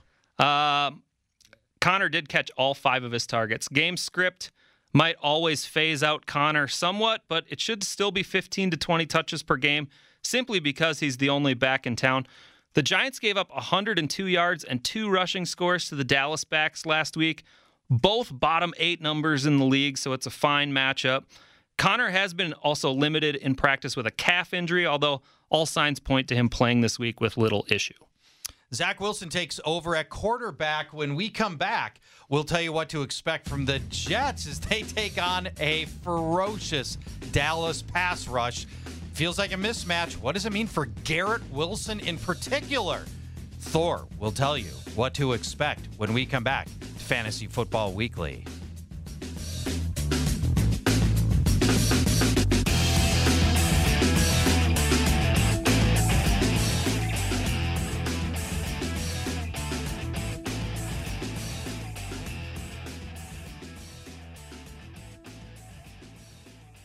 Step into the world of power, loyalty, and luck. I'm gonna make him an offer he can't refuse. With family, cannolis, and spins mean everything. Now, you wanna get mixed up in the family business. Introducing The Godfather at ChumbaCasino.com. Test your luck in the shadowy world of The Godfather slot. Someday, I will call upon you to do a service for me. Play The Godfather now at ChumbaCasino.com. Welcome to the family. VGW Group. No purchase necessary. Void where prohibited by law. See terms and conditions. 18+. Last season on the Choosing Sides F1 podcast, we established unequivocally that F1 is the pinnacle of motorsports. Lily Herman, my co-host in Season 1, helped me choose a team, a driver, and then... Well, we sent you on your jolly way. Yeah, I'm Tony Karen Brown, a tech, culture, and F1 commentator. I'm Michael Costa, comedian, Daily Show correspondent. And we're back with Season 2 because, as it turns out, F1's newest fan is still a little... dazed and confused. Join us for Season 2 of Choosing Sides F1 as we dive deeper into the rabbit hole of the pinnacle of motorsports. Who makes money here? What's CFD? How do you manage a tire? You, get back in there. What are the rumors? What's the gossip? But you also know that someone's listening to your radio. I'm going to pull up a picture of a tea cozy. I want to see what this thing looks like. Are you going to be doing that accent this whole pod? Listen to Season 2 of Choosing Sides F1 on the iHeartRadio app, Apple Podcasts, or wherever you get your podcast. You find it. I'm Davis Miller, host of the new podcast, The Tao of Muhammad Ali. I met Ali back in 1988, and to my great surprise, we became friends. His influence profoundly changed my perspective on family, spirituality, and on the purpose of life itself. I'll tell you that story and also stories of others touched by the champ, including people such as Reverend Al Sharpton and James Buster Douglas. We'll even hear from Muhammad's daughter, Rashida. Well, my dad he was Peter Pan. Like, he never really grew up. He was very mature when it came down to social issues. He was very in tune. He felt a responsibility to be able to share his connection to millions of people who were in need.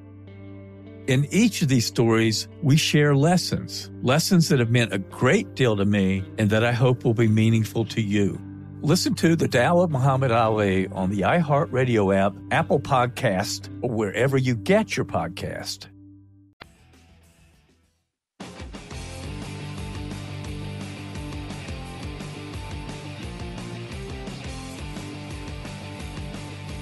Welcome back. Fantasy Football Weekly. Another block of matchups for you, beginning with the Jets taking on Dallas. And Thor, I think the Vikings knew what they were doing when they got out of Dalvin Cook. To my eyes, Dalvin cooked. He's done. I agree with you. Great bench here. He's going to have to show quite a bit more than he did last week to get back into a starting lineup. They gave him 50% of the snaps, and on 16 touches, Dalvin only accrued 59 yards. But it gets a little bit worse than that. 34th out of 55 qualifying running backs in yards after contact per attempt. Not good. Breece Hall started the other way, the total other way. I'm going to give him a grade B in this matchup. Hall only played 31% of snaps last week, but he was hitting home runs. He was hitting dingers every time they gave him the ball. a super ridiculous 10.6 yards after contact for Breece Hall last week in 10 attempts against the Bills en route to 147 total yards. The Cowboys were middle of the pack in explosive run rate allowed last year, so an okay matchup for Breece Hall. We'll give him a B. Garrett, moving on to the Jets passing attack. I'm sorry, New York fans. Garrett Wilson, will give him a C grade in this. I think this is going to be a repeat of the Giants game where he got his day saved by a touchdown. That's what he's going to need to get bailed out of this one. Travion Diggs and Stephon Gilmore are problems. The bigger problem for him is Zach Wilson. Zach Wilson, you got to have him on the bench. And I got all the other Jets pass catchers on the bench with him because of him. But Zach Wilson last week, 5th worst passing grade in the NFL. And speaking to the matchup, Cowboys held Giants to 3.6 yards per attempt last week. And Daniel Jones was under duress all game. Zach Wilson going to be seeing ghosts in this one. Moving to Dallas, Dak Prescott, I have a bench grade on him. 14th in adjusted completion rate last week. The Jets, on the other hand, last week held Josh Allen to the 5th lowest passer rating and obviously picked him off 3 times. The Jets' cornerbacks are awesome. Their pass defense is really good. CeeDee Lamb, who I banged the table for last week, he came through last week against the Giants. 53.8% of Dallas's receiving yards and 3.9 yards per route run. 76% of Lamb's snaps last week came from the slot. So this is very good news because he's going to avoid Sauce Gardner in this matchup, at least on projected 3/4 of his snaps or so. Jet slot cornerback Michael Carter 2, not Michael Carter 1, Michael Carter 2. Not nearly as good as their outside guys. Carter allowed a 70.9% catch rate last year. But the game script could end up flipping on Lamb this week. I give him a B in this one, assuming it's going to be a little bit more run heavy. Brandon Cooks didn't practice on Wednesday or Thursday with his MCL sprain. We're going to give him a bench grade in this game. Very iffy to play. I'm benching the rest of the pass catchers on that team. Michael Gallup, I guess you could say low end option potentially in this one, but a bad matchup for him. Only if Brandon Cooks does not play. Jake Ferguson, you're keeping on the bench. As for Dallas's running game, better matchup there. I'm giving Tony Pollard a grade of A. Okay. Running back 5 in fantasy last week. 82 total yards on 16 touches. He got every Dallas rushing attempt inside the opponent's 5-yard line last week. I think that's really good news for him. People have been nitpicking his strength and the short yardage stuff. Dallas obviously trusts him with that this year. The Jets have a middle-of-the-pack run defense. They were number 20 in explosive run rate allowed last year, so Pollard might hit some dingers in this game. Yeah, I like Pollard a lot here. I'm with you on that. Jacksonville takes on Kansas City. On the Kansas City side, obviously Patrick Mahomes is an A. Travis Kelce, everything indication is he's going to play, which is great. Only one missed game would be a win, given what we thought might be the case. Jaguars just gave up 59 tight end receiving yards to Indianapolis's anonymous tight ends last week, so I'm going right back to the A grade on Travis Kelce. All the wideouts are on the bench. At this until further notice. Yeah, exactly. Until at this point, like last year, you're not going to trust any of them. Last week, MVS and Sky Moore ran the most routes, but it was still less than half of the routes. There's just nobody on the field enough and no consistent performers, and you're never going to guess right.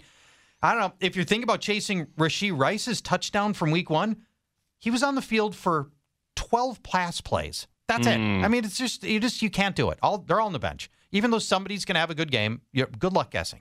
Isaiah Pacheco, just the C grade here. I thought it was a mixed bag for Pacheco in the opener with just 8 mundane rushes. And Clyde Edwards-Helaire, frustratingly involved. The good news was 4 targets, which I liked. That was his second biggest target game. And by the way, caught them all. Second biggest target game of his career.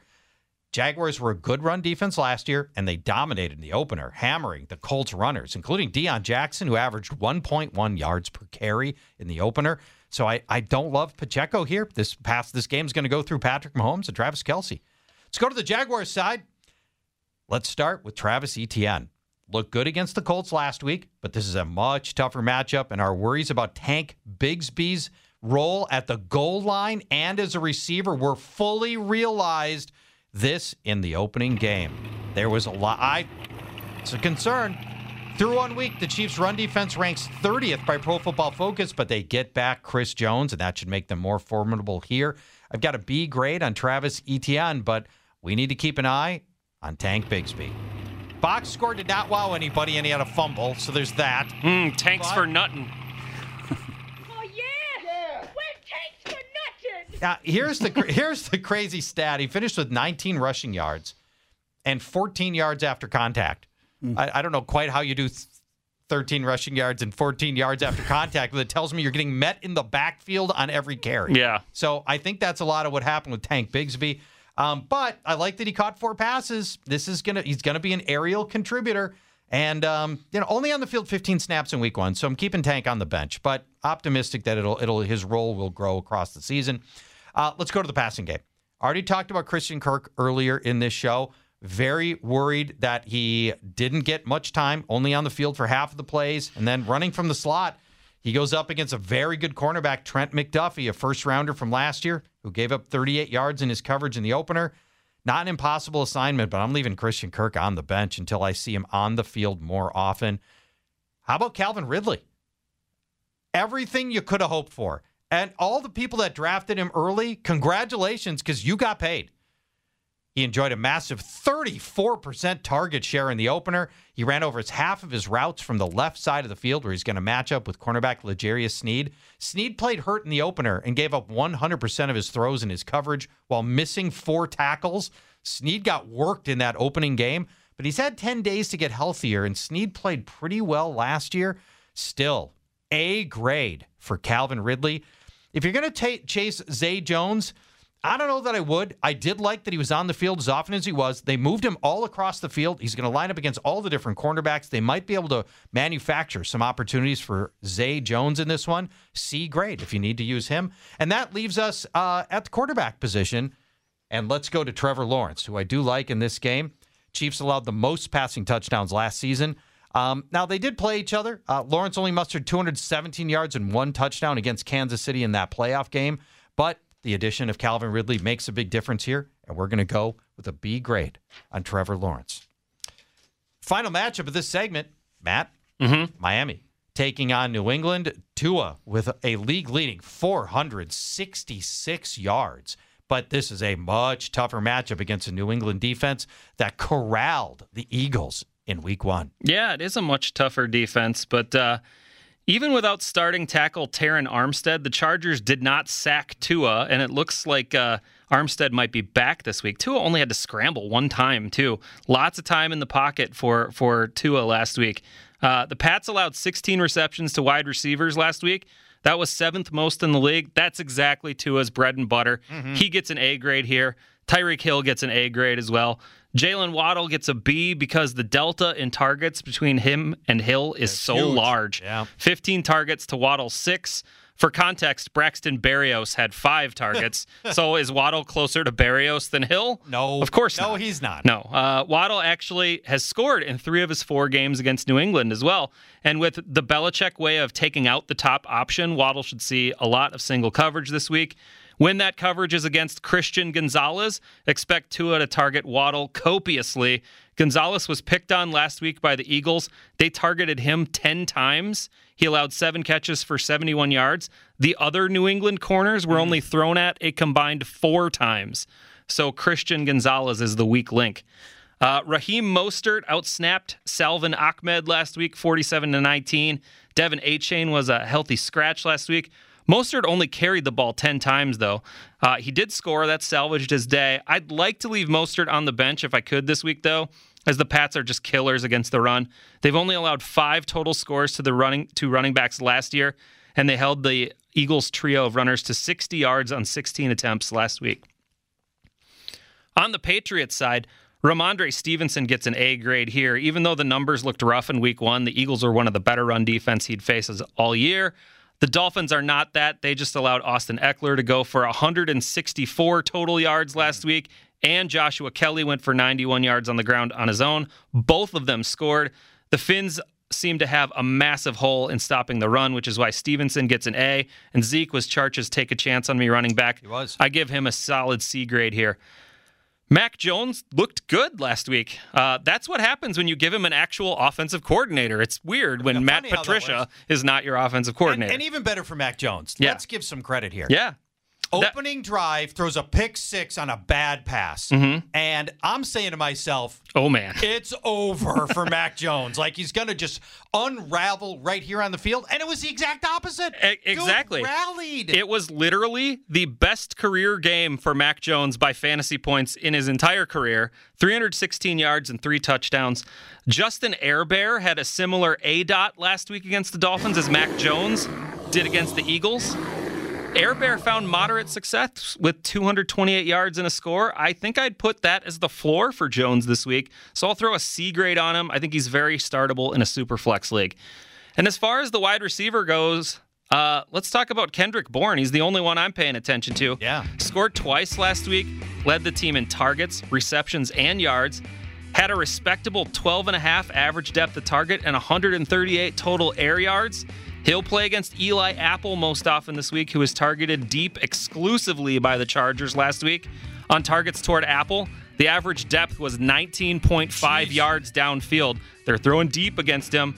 And it's probably not worth starting a Patriots tight end, but it's worth noting the revenge game for Mike Gesicki this week. Oh, yeah. And if you think that he gets an end zone target or two, he gets the desperation D dart throw grade. When we come back, we're going to jump in the time machine. Premature speculation. Time machine sounds like Yar's revenge. It does sound like Yar's revenge. We'll tell you who to pick up this week that everybody else will be trying to pick up next week on Fantasy Football Weekly.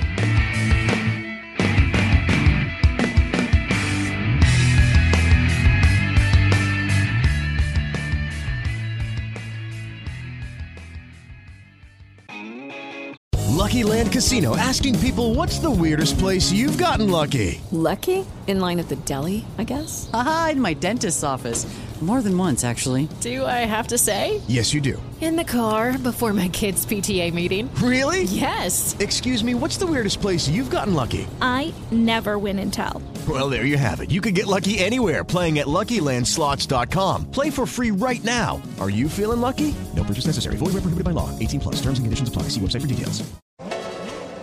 Last season on the Choosing Sides F1 podcast, we established unequivocally that F1 is the pinnacle of motorsports. Lily Herman, my co-host in Season 1, helped me choose a team, a driver, and then... Well, we sent you on your jolly way. Yeah. I'm Tony Karen Brown, a tech, culture, and F1 commentator. I'm Michael Costa, comedian, Daily Show correspondent. And we're back with Season 2 because, as it turns out, F1's newest fan is still a little... dazed and confused. Join us for Season 2 of Choosing Sides F1 as we dive deeper into the rabbit hole of the pinnacle of motorsports. Who makes money here? What's CFD? How do you manage a tire? You, get back in there. What are the rumors? What's the gossip? But you also know that someone's listening to your radio. I'm going to pull up a picture of a tea cozy. I want to see what this thing looks like. Are you going to be doing that accent this whole pod? Listen to Season 2 of Choosing Sides F1 on the iHeartRadio app, Apple Podcasts, or wherever you get your podcast. You find it.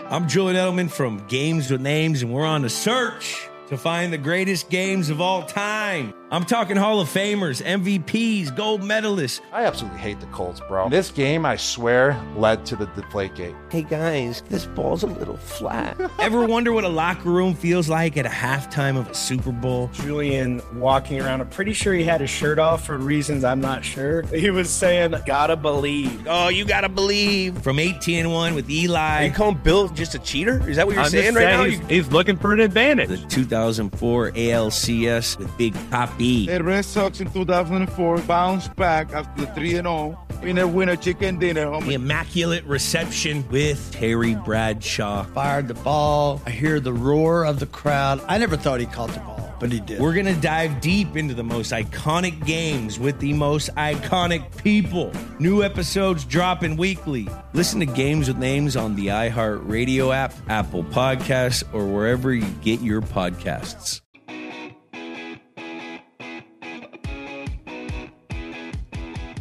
Final segment of Fantasy Football Weekly. And that means it's time to jump into the FFW time machine. I think that's Defender, by the way, if anybody's wondering. That is Defender. It's the weirdest flux capacitor noise ever. That could be the case. Yeah. We're going to give you 3 guys to pick up this week that everybody's going to be trying to pick up next week. frankly, we hammered this segment last week. I don't know if we could have possibly done any better. We'll try now. Matt, who you got? I just mentioned him, actually. Kendrick Bourne, highlighted in the matchup, but if Bourne scores again this week, his price will get up way high. He's only rostered in 46% of sleeper leagues right now, and that's up 44% from last week. Imagine if he scores again. It's going to be through the roof, and everybody's going to be spending their waiver wire bucks on him. And a positive matchup. That could be the case. Thor, who is your premature speculation player? Packers wide receiver Jaden Reed. I think this is your last shot to get Jaden Reed. 10% owned in Yahoo, 19% owned in Sleeper. Charge, you were sort of mentioning this when you were going through the matchup of this game. Reed last week, so he only was sent out on 16 routes, but on 5 of those he was targeted. A stellar 3 yards per route run for Reed last week. 60% of his snaps came from the slot last week. This weekend, he gets Falcons nickel cornerback D. Alford, who has given up 105 passer rating during his career on targets. Go out and get Jaden Reed. He's going to be owned everywhere next week. Yeah, I think you're right about that. I like Jaden Reed. Let's do it.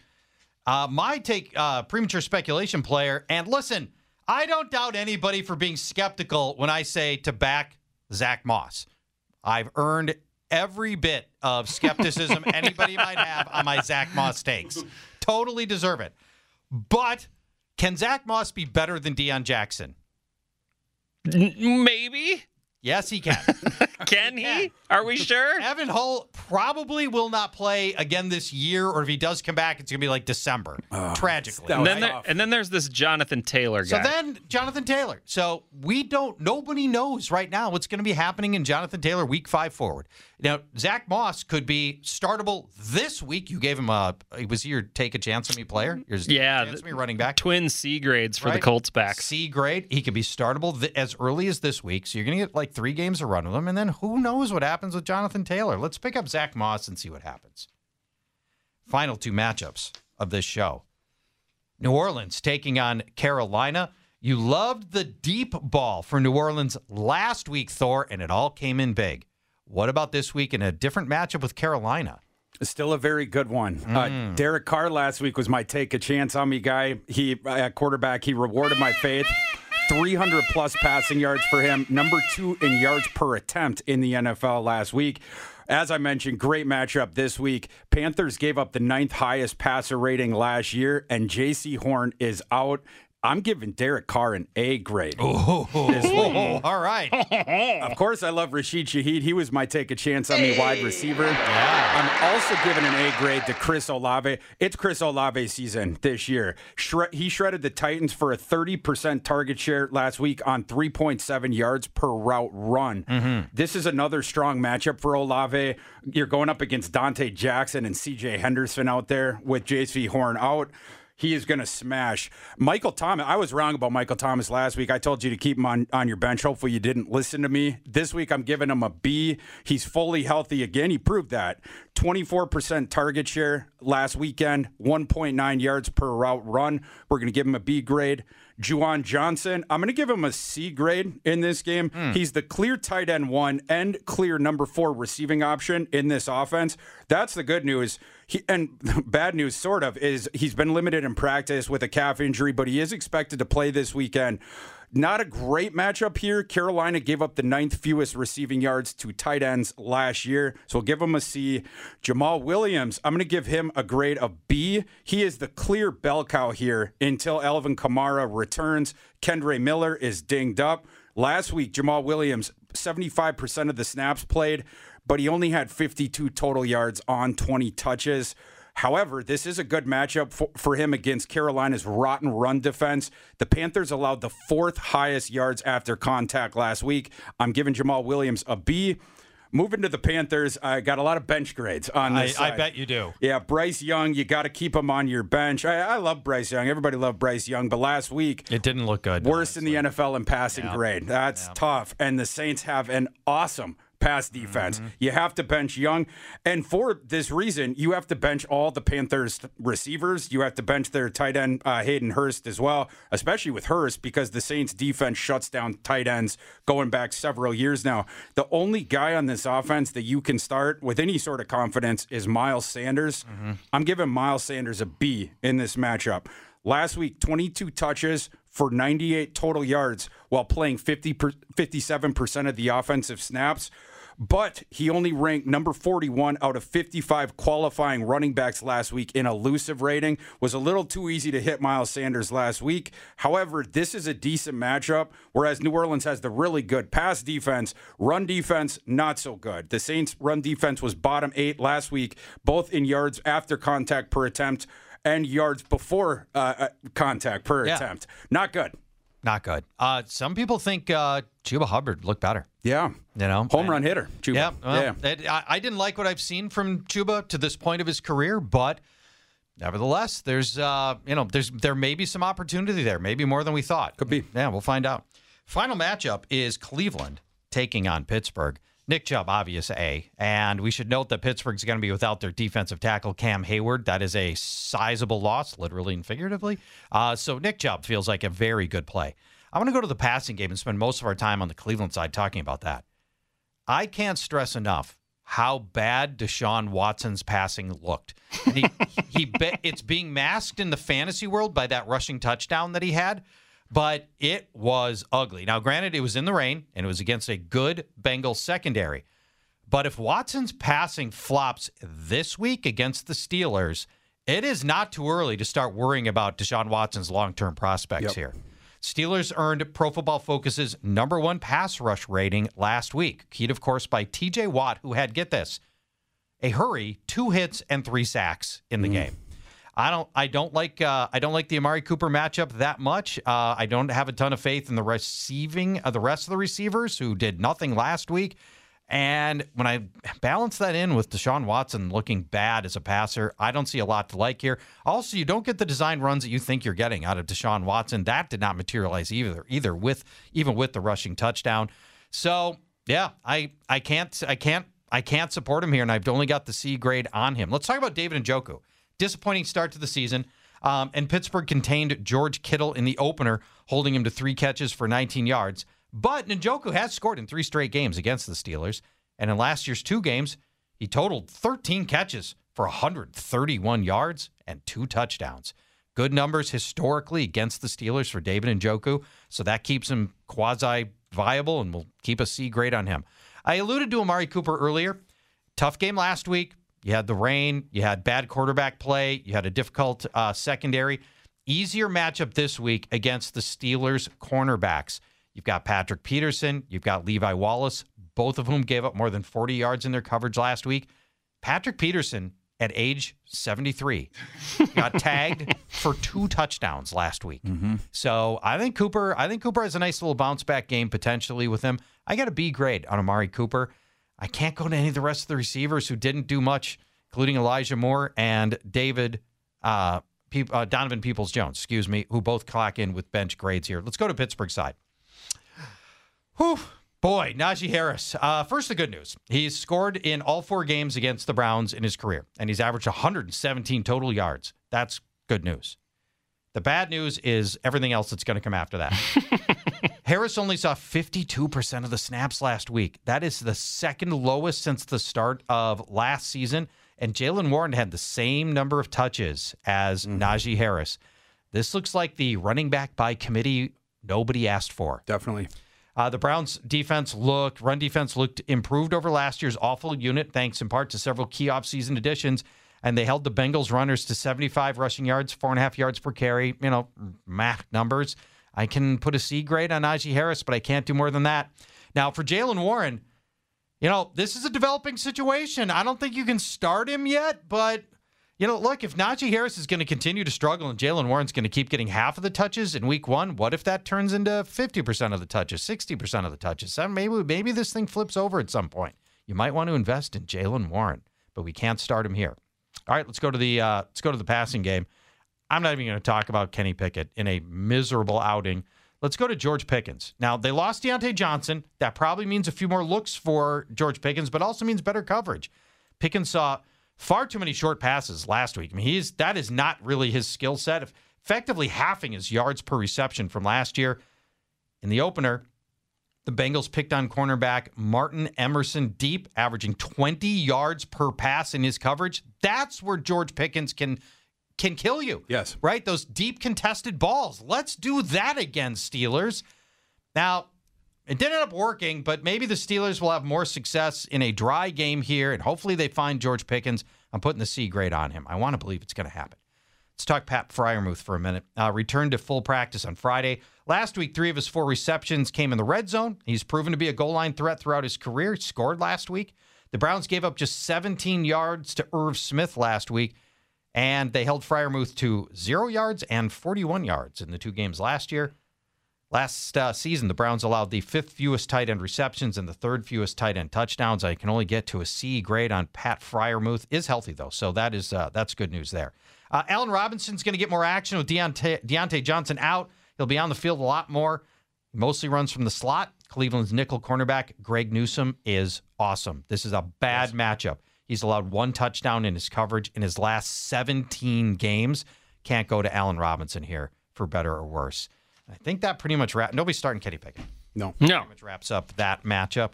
And that leaves us with some stuff to talk about from the Thursday night game. So DeAndre Swift looked awesome. Get a load of this stat. Yeah. Before contact on Thursday night, DeAndre Swift racked up 133 yards. Oh, gosh. Before contact. Oh, boy. So, does that make DeAndre Swift awesome, or the Eagles' offensive line awesome, or the Vikings' defensive 7 horrible? Bad. All 3 could certainly be the case. Yeah. So let's just fast forward to next week's game. Let's assume Gainwell's available.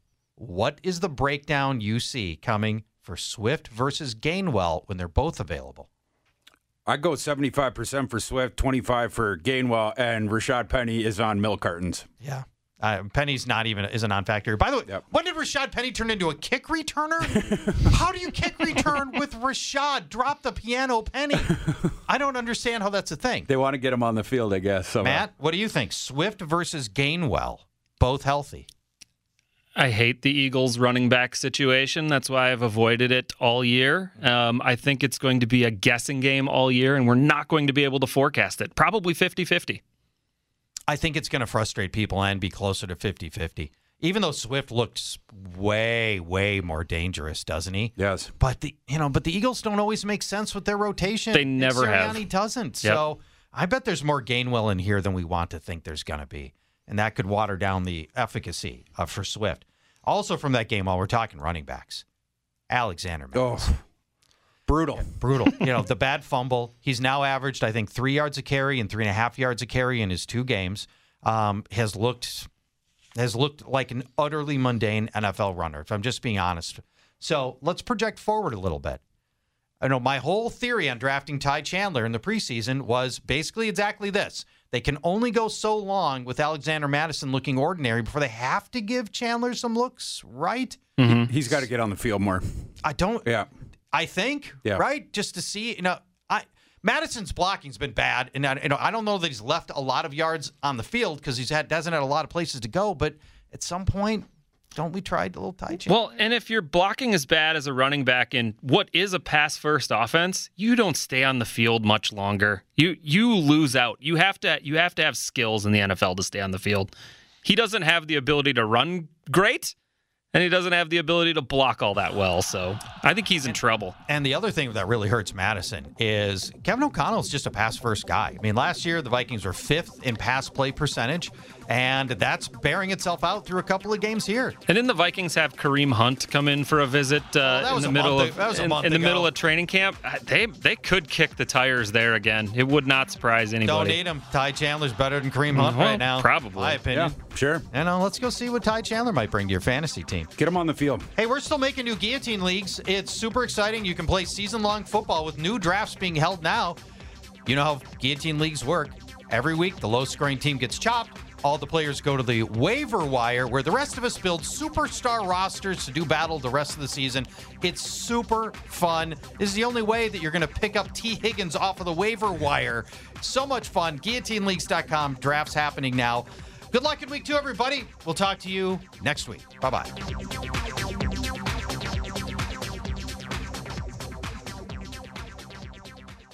Fantasy Football Weekly is a production of iHeartRadio. For more podcasts from iHeartRadio, visit the iHeartRadio app, Apple Podcasts, or wherever you listen to your favorite shows. Hello, it is Ryan, and I was on a flight the other day playing one of my favorite social spin slot games on ChumbaCasino.com. I looked over at the person sitting next to me, and you know what they were doing? They were also playing Chumba Casino. Coincidence? I think not. Everybody's loving having fun with it. Chumba Casino is home to hundreds of casino-style games that you can play for free anytime, anywhere, even at 30,000 feet. So sign up now at ChumbaCasino.com to claim your free welcome bonus. That's ChumbaCasino.com and live the Chumba life. No purchase necessary. VGW. Void where prohibited by law. See terms and conditions. 18+. Last season on the Choosing Sides F1 podcast, we established unequivocally that F1 is the pinnacle of motorsports. We did, but honestly, I was left with more questions than answers, Tony. I'm Tony Karen Brown, a tech, culture, and F1 commentator. And I'm Michael Costa, comedian from The Daily Show. Join us for Season 2 of Choosing Sides F1. Our F1 102, if you will. And get all of the answers. All of them? Listen to Choosing Sides F1 on the iHeartRadio app, Apple Podcasts, or wherever you get your podcasts.